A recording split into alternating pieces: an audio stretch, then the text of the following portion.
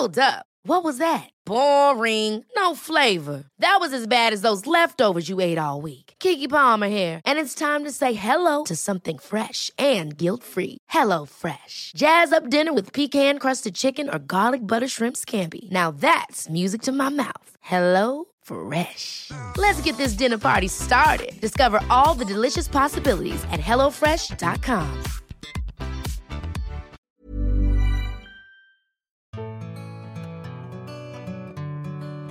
En del stannar innanför dörrarna och ber att bara få stå där och njuta. Veckans gäst har en helt unik verkstad i Värtahamnen i Stockholm som egentligen skulle vara riven för länge sedan om inte hon och hennes son stridit för att den inte skulle rivas. Hon är keramiker, konstnär, formgivare, författare, professor och dessutom farmaceut med ett stort intresse för måltiden. Hennes servis köptes in av Le Louvre i Paris. Hotellet Hem serverar sina måltider på hennes tallrikar. Och beställningslistan på kunder över hela världen är väldigt lång. Jag har sett den själv. Vi spelar in samma vecka som hon fyller 85 år. Och vi pratar om det där med ålderns betydelse. Och om att hitta en balans mellan kaos och kosmos som hon kallar det. Vill du se filmer och bilder från veckans avsnitt så finns de på Instagram @inrednings_podden. Och det här är del 1 av 2 och det andra sänds på fredag. Välkommen till Inredningspodden, äntligen Birgitta Watz. Tack så mycket Johanna Hulander. Jag var ju och smög här redan, konstaterar jag, för 11 år sedan i din studio. Ja, det är ju fantastiskt att det var så länge sedan att du var här, men jag har ju varit här i 30 år. Ja, det är så lång tid. Så att ateljén skapade jag först i det huset som du ser här. Då hyrde jag i andra hand utav smederna som var här då. Och sen så fick jag kontrakt med Stockholms hamn och så småningom flyttade smederna. Och då, det där huset fick jag också före det. Och där finns ju nu Joel som är min son. Och som är fotograf och kockutbildad. Och han kom hit ganska snart efter att jag hade kommit hit, 5 år efter eller något sånt. Och sen har vi kämpat på här ihop och nu på senare tid så har även hans hustru Pia börjat jobba hos oss. För det är ju ett 100-årigt båtvarv från början, eller? Nej, det var en kranverkstad och ingen vet egentligen. Det finns inget exakt datum på när det byggdes, men det var i slutet av 1800-talet, början av 1900-talet. Så det är väl sådär 125 år eller något. Och ni har ju verkligen kämpat för den här. Och det var kranverkstad. Alltså det var hamnens kranverkstad. Så att man byggde husen för att reparera kranarna. Om man tittar runt sig nu, vi ska lägga ut en film också på Instagram så att ni får se hur det ser ut i verkligheten. Men den här kringbyggda gården ligger ju som en unik juvel mitt bland dessa kanske inte lika vackra hus som är byggda från kanske 60-tal på en sida och sen ner till 90-tal. Ja, och nu så ska ju det byggas många sådana höghus här runt omkring. Men det är klart, det är som du säger, det är ju en kontrast och skapar, tycker jag, en behaglig komplexitet i det här området. Som kommer att bebyggas med höghus och ganska rätlinja. Och då kommer det här naturligtvis att kunna vara en oas. Och det märks ju. Folk som kommer hit som bara vill stå här och andas. För du sa det innan att de som kommer hit, de kan liksom bara bli stående på tröskeln in till ert hus och bara tänka och säga att wow, kan jag bara få stå här och njuta? Ja, det stämmer. Alltså i ateljén som vi nyss var inne i, det händer att människor bara öppnar ytterdörren och så frågar om de får stå och andas en stund. Och det tycker jag är så fantastiskt, för atmosfär är ju väldigt viktigt för vårt välbefinnande. Att atmosfären är skapad så att vi trivs som människor. Och din studio är ju inte verkstad, den är ju... Ja, det är ju mer en ateljé. Studio är för mig fotostudio. ateljé och verkstad blir ju mer, det har mer med konst och hantverk att göra, tycker jag. För det är ju, man kommer ju rakt in i, vad ska man säga, det är ju, man ser alla dina alster på en gång när man öppnar dörrarna. Ja, i princip så gör man ju det. Och det är ju intressant för det är ju en kranverkstad från början. Så att det är ju en verkstadsmiljö. Och det är ju det som är det fina, att man kan behålla en verkstadsmiljö. Sen att själva hantverket är något annat än att reparera hamnens kranar. Det kan ju bero på att kranarna har blivit större och man reparerar kanske inte på samma sätt. Men nu håller vi ju ändå på med hantverk. Mm. Och konst och foto. Det är verkligen en unik plats här i Frihamnen i Stockholm. Men du, det är Värtahamnen. Ja, förlåt, Värtahamnen är det. Frihamnen är bredvid. Är vi i Frihamnen, ligger längre söderut. Precis, ja. Värtan är även om Google tror att det här är Frihamnen. Just det. Du har ju arbetat som konstnär och keramiker sedan 60-talet. Men du började som farmaceut. Ja, det stämmer. Hur kom det sig? Ja, hörru, det var när jag hade tagit studenten så var det ju liksom krav på att man skulle söka till universitet eller högskola. Och jag ville helst bli bonde, men det fick man ju inte bli. Nej, så att även om jag hade lantbrukspraktik och så vidare. Och så att det var ju bara, jag sökte då till Farmis för att det var ganska svårt att komma in. Och jag tänkte, jag kommer inte in. Men jag kom in och då tänkte jag, ja, det var väl bra, då får jag satsa på det här. Och på den tiden, då fick man ju lära sig apotekshantverket. Och det har jag haft sån nytta av så det är inte klokt. Det är ju inte alls på samma sätt att vara farmaceut idag. Då blandade vi ju alla tänkbara soppor för hostor och annat. Och trillade piller och gjorde salvor och häst och hund och katt och komediciner. Alltså allt. Så att det var inte bortkastad tid. Har du haft nytta av det sen också som keramiker när du ska blanda olika glasyrer? Och... Ja. Otroligt. Man fick ju lära sig väga. Man fick lära sig att, vi hade ju kemi framförallt. Och sen hade vi ju farmakologi, farmakognosi. Man fick lära sig allt om örter och örtmediciner och hur man odlade och hur man, allt som är på modet idag igen. Men det gäller att leva tillräckligt länge, vet du. Ja. Så har man alltid nytta av någonting. Men sen, du började jobba till och med som farmaceut, men så kände du att, nej, det här är inte Nej, rätt. men alltså jag har ju alltid, jag tror att jag är uppfostrad i att man ska tänka på helheten. Alltså i miljöer, vid måltider och överhuvudtaget. Och då behöver man ju kunna massor av olika saker. Och sen så man blir ju rätt nyfiken också på samma gång. Så att det var allt ifrån liv till död. Min pappa var ju både lärare och organist. Och själv fick jag ju börja ta pianolektioner vid 4 års ålder. Och sjunga i kyrkan naturligtvis eftersom pappa spelade i kyrkan. Och det var ju på dop och bröllop och begravningar och allt. Och det tycker jag är fantastiskt egentligen att få vara med om det när man växer upp. Därför att då får man ju också en större respekt för livet.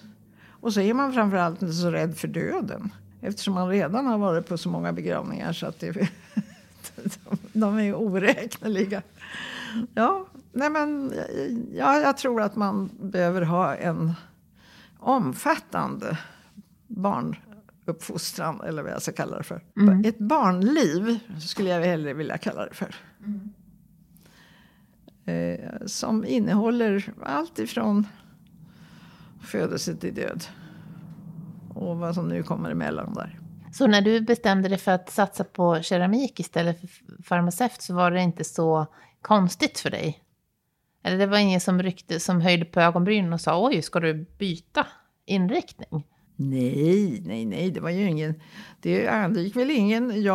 Dessutom så jag fattar ju inte beslut på det sätt som du beskriver det. Utan jag lever ju för dagen och är nyfiken. Och då så var det så att jag har ju jobbat på massor av olika apotek och vikarierat överallt. Så jag har ju dessutom fått se Sverige. Men så jobbade jag i Göteborg och vi hade då arbetstider från tidig morgon till väldigt sent på kvällen och 3 timmars paus. Och då tänkte jag, vad ska jag göra med 3 timmar? Nej, men jag började läsa konsthistoria på universitetet, så började det. Mm-hmm. Så då gick jag på Göteborgs universitet, konsthistoria och sociologi tror jag läste också. Och så höll jag på att teckna det hela tiden och så tänkte jag, men jag kanske kan söka in på det som då hette Slöjdis. Slöjdföreningens skola, idag heter det HDK vid Göteborgs universitet, men det är samma sak, även om utbildningen säkert har förändrats. Och på den tiden så hade man först ett allmänt år. Och när man fick undervisning i allt man kan tänka sig behöva för att utveckla en konstnärlig och hantverksmässig yrke. Så att då sökte jag väl in på keramik och glas efter det. Och även om jag jobbar ju i alla material. Men eftersom jag då har jobbat mycket med måltiden så ligger det ju nära till hands att jag håller på med bordets föremål. Men hur kom keramiken in i... Hade du liksom fått upp det intresset tidigare just för keramik? Var det någonting som du hade med dig hemifrån eller så eftersom du... Ja, absolut. Men nu kan man beskriva den där utbildningen på Slöjdis. Det handlade inte bara om keramik. Vi hade ju 3 lärare i måleri. Vi hade 4 lärare i teckning. Vi hade formlära enligt Bauhaus-metoden. Vi hade naturligtvis silikatkemi. Vi hade så mycket undervisning i allt möjligt så det var sanslöst. Och det handlade också mycket om helheten. Och du frågar om det kommer från barndomen. Ja, det gör det naturligtvis. Jag hade ju en mormor som samlade på porslin.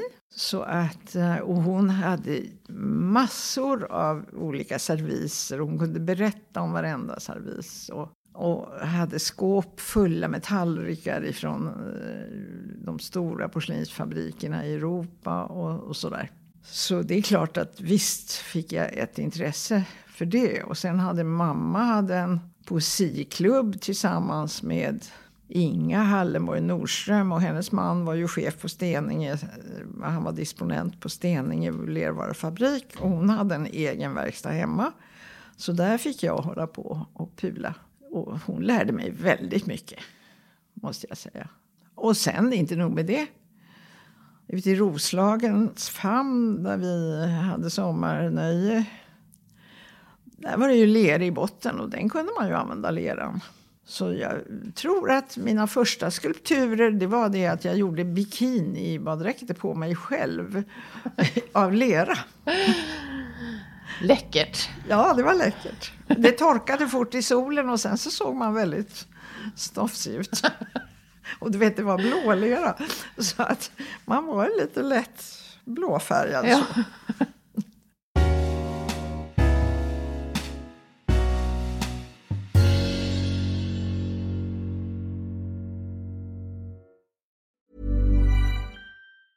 Ever catch yourself eating the same flavorless dinner 3 days in a row? Dreaming of something better? Well, HelloFresh is your guilt-free dream come true, baby. It's me, Keke Palmer. Let's wake up those taste buds with hot, juicy pecan-crusted chicken or garlic butter shrimp scampi. Hello Fresh. Stop dreaming of all the delicious possibilities and dig in at HelloFresh.com. Let's get this dinner party started. I'm Sandra, and I'm just the professional your small business was looking for. But you didn't hire me because you didn't use LinkedIn Jobs. LinkedIn has professionals you can't find anywhere else, including those who aren't actively looking for a new job, but might be open to the perfect role, like me. In a given month, over 70% of LinkedIn users don't visit other leading job sites. So if you're not looking on LinkedIn, you'll miss out on great candidates, like Sandra. Start hiring professionals like a professional. Post your free job on linkedin.com/achieve today.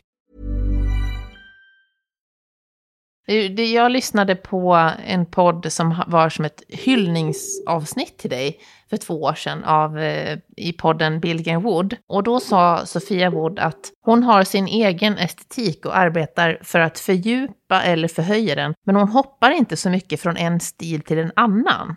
Är det något som du kan känna igen dig i själv? Ja, men absolut. Alltså, det stämmer. Alltså, jag tycker nog att man skapar sitt formspråk ganska tidigt i livet. Och formspråket har jag nog behållit. Sen har jag ju experimenterat med olika leror, med olika glasyrer. Jag menar den här leran som jag tog på en Roslags sjöbotten och gjorde bikinibadäck, den brukar jag göra lerglasyr av nu för tiden. Mm.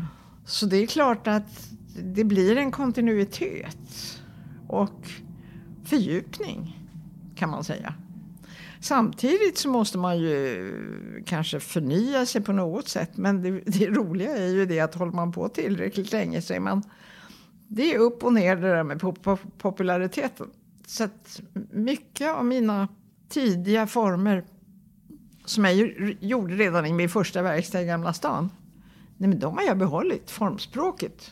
Sen har jag utvecklat glasyrerna. Och det blir ganska roligt faktiskt. För då finns det någon sorts komplexitet och kontinuitet hela tiden.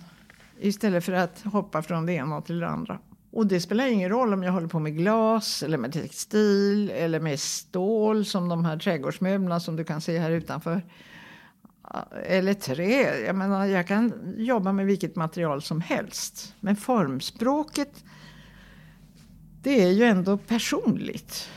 Och det kan du se på de här teckningarna som jag visat dig från neolitisk tid. Så varje människa även på den tiden hade sitt eget formspråk. Och sen har ju det inte förändrats speciellt mycket genom tiderna. Krukor, jag menar, i hela tiden variationer av ursprungskrukan tycker jag. Du kallar ju det här vi har framför oss nu, vi fick te precis här i de här... Urmugg. Ja, du har urtallriken. Just det. Och det är lite roligt därför att jag jobbade ju i en del år på Rörstrand och först fick jag faktiskt jobba på laboratoriet och göra glasyrer tillsammans med Frau Schlund som var tysk keramisk ingenjör och som var otroligt kunnig. Och hon, som de flesta keramiker, levde hon i många år, så hon blev över 100 år. Men, och sen blev jag ditbjuden när, det var på 80-talet tror jag, när de ville införa en ny teknik för att göra tallrikar. Och då skulle de pressa tallrikar utav porslinsgranulat, alltså små korn som är torra, så att man arbetade inte med blöt lera utan man hade torr lera och under massor av tons tryck så pressade man ihop där.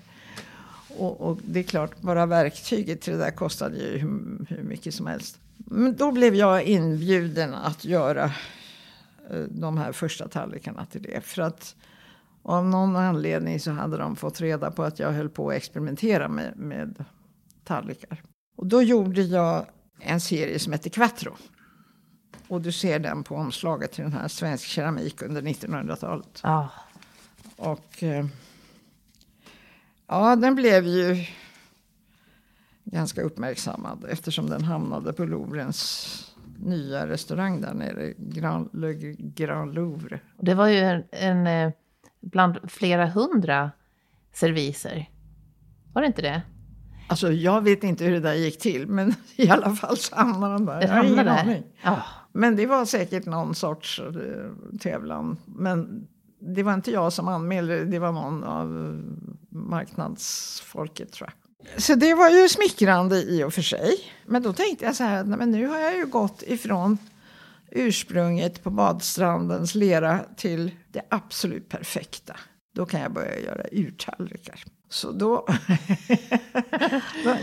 om du har gått hela vägen och du har lärt dig alla typer av hantverk och du har modellerat och gjort, allt har du prövat på och du har till och med gjort Gustav III-tallrikar från 1972 och i massor och de är fortfarande i ropet. Då Ja, då tänkte jag så här, nej men nu låtsas jag att jag är urtidsmänniska och börjar om från början igen. Urmoden helt enkelt.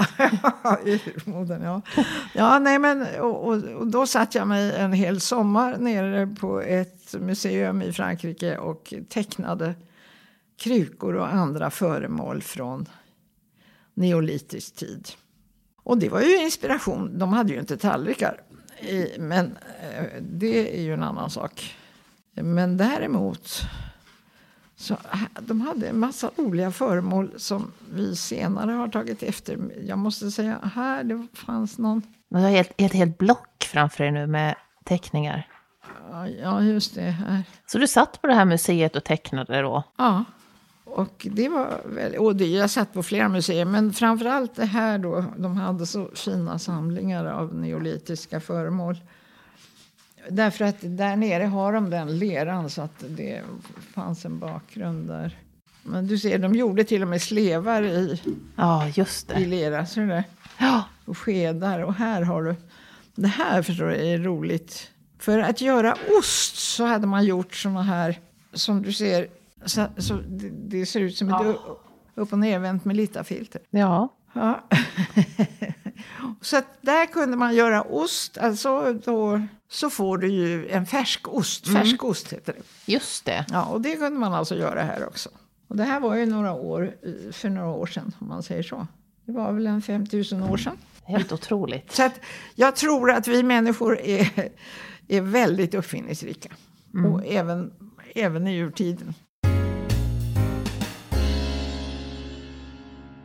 När du tittar tillbaks på det du har gjort hittills, vad är det, vilka guldkorn är det du ser som du tycker det känns som att de här erfarenheterna och de här har betytt extra mycket? Finns det några sådana du känner att det här, som att till exempel det här med Quattro, att den finns på Louvren? Det måste ha varit en sån här, wow. Jo, men egentligen är ju inte det så viktigt, tycker jag. Utan det är ju helheten, det här med att man varje dag är nyfiken. Att man varje dag tycker att man får lära sig någonting nytt. Och jag kan inte, det är ungefär som om någon skulle fråga mig vilken favoritfärg jag har. Det är ju, kan jag inte svara på, för det är ju väldigt olika. Från dag till dag. Mm. Och det har ju med atmosfären att göra. Det har med solljuset, med högtryck och lågtryck. Precis samma sak som det är med glasyrerna. När jag bränner de här glasyrerna, då blir det på ett sätt när det är högtryck ute. På ett helt annat sätt när det är lågtryck. Man jobbar med naturen och inte mot den. Så egentligen när det du säger med saker du gör, att det viktigaste det är här och nu. Det du gör varje dag. Jag vet inte hur jag ska beskriva det på något annat sätt egentligen. Men det är ju oerhört viktigt att livet är ett flöde, tycker jag. Att vi bara att öppna ögonen varje morgon och tycka att oj, nej men det är en ny dag, härligt. Nu kan jag lära mig nya saker. Även om man har sina krämpor, för det har ju varenda människa. Mm. Och det behöver ju inte knäcka en, i bästa fall. Det är klart att det kan göra det också, men man får ju försöka jobba för att det inte gör det. Och det här jobbet, alltså att jobba med keramik som jag gör just nu när jag har så tungt jobb, lera eller glasyrer varenda dag och många arbetstimmar. Det kan man ju tycka att det tär på kroppen, men samtidigt så är det ju en fruktansvärd inspiration. Tänk att man kan göra så många människor så glada bara genom att hålla på och jobba med lera. Det är ju helt, eller hur? Ja. Är inte det guld värt? Ja, visst. Du berättade för mig innan om en kund som hade väntat som ville ha en specifik färg. Ja, och som väntade. Ja, det var en man i USA. Och han skulle ha oxblodsglaserade djupa Gustav III tallrikar, 24 stycken. Och de skulle vara lika röda som på ett hem, restaurangen som finns här borta, som ligger i Lärkstan. Och som har Och som har mina tallrikar. Ja. Ja. Och Och att bränna oxblodsglasyr, det är trixigt. Att få den röd på det sättet utan att använda kadmium eller något annat giftigt, det är inte helt lätt. Och det får man liksom klura ut. Och det hade jag ju gjort naturligtvis innan. Men det kan ändå komma, det hela går ju ut på att man reducerar kopparoxid. Som du vet, om du lägger ett koppartak så är det rött från början. Och sen när det oxiderar, då blir det grönt. Jag gör tvärtom. Jag börjar med grön kopparoxid och så ska jag reducera istället för oxidera. Mm-hmm. Så att den blir röd. Och det är inte så himla enkelt. Men i alla fall så gjorde jag ett antal tallrikar och det var lite grönstick i dem där. Medan kunden ville inte ha så mycket, i alla fall grönstick. Och många andra tyckte det var jättesnyggt. Det var lite rött, eller mycket rött och lite grönt och så. Jag skickade bilder på det och han sa nej men det där var kanske inte precis riktigt som jag hade tänkt mig. Och så då började jag om och så. Det fanns alltid någon annan som ville ha dem där så att det var lugnt.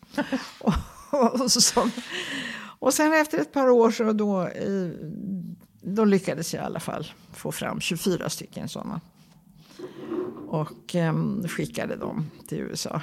Och de kom fram på Valentine's Day, skrev han. Och han blev så lycklig så han bjöd hela omgivningen på festmåltid, soppa antagligen då. Eller någonting. I dessa tallrikar på Sankt Valentine's Day. Ja. Så vi har fortfarande kontakt. Och din beställningsbok fick jag se, den var ju inte att leka med. Nej. Den är inte att leka med. Pia håller ordning på den och hon fyller på där hela tiden. Och det är ju jätteroligt naturligtvis. Men om man nu ska ha hantverk, ja då får man vänta. Och det intressanta är att alla väntar. Men det är klart att man ser ju skillnad på något som är handgjort och på något som är då frampressat som quattro-tallrikarna. Och det var kanske det jag ville lära mig liksom. Hur är vägen från ursprunget lera i backen och vi har inga maskiner till det ultimata tekniska när man kan pressa tallrikar utav torkat porslinsgranulat. Det är ganska intressant. Och att se att om man ställer två sådana tallrikshögar bredvid varandra, då ser man ju det. Det är fullständigt rätlinjigt och exakt det som är i det frampressade porslinsgranulatet. Medan mina tallrikar, de svajar ju lite hit och dit, för jag jobbar ju dessutom med naturlera och den lever ju sitt eget liv. Även om jag försöker göra så gott jag kan. Men det är ju också det som är spännande. Mm. Det är det som ger ett nyanserat måltidsbord. Annars så blir det ganska ointressant.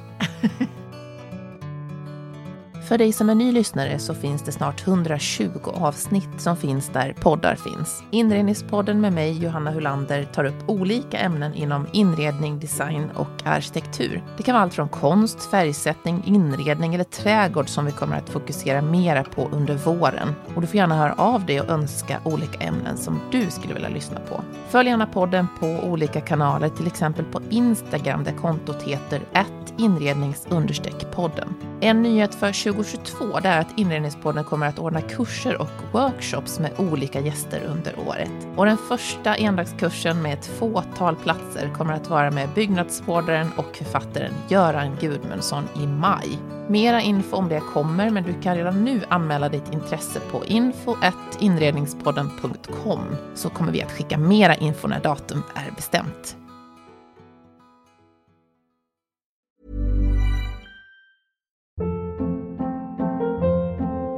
Hold up. What was that? Boring. No flavor. That was as bad as those leftovers you ate all week. Keke Palmer here, and it's time to say hello to something fresh and guilt-free. Hello Fresh. Jazz up dinner with pecan-crusted chicken or garlic butter shrimp scampi. Now that's music to my mouth. Hello Fresh. Let's get this dinner party started. Discover all the delicious possibilities at hellofresh.com.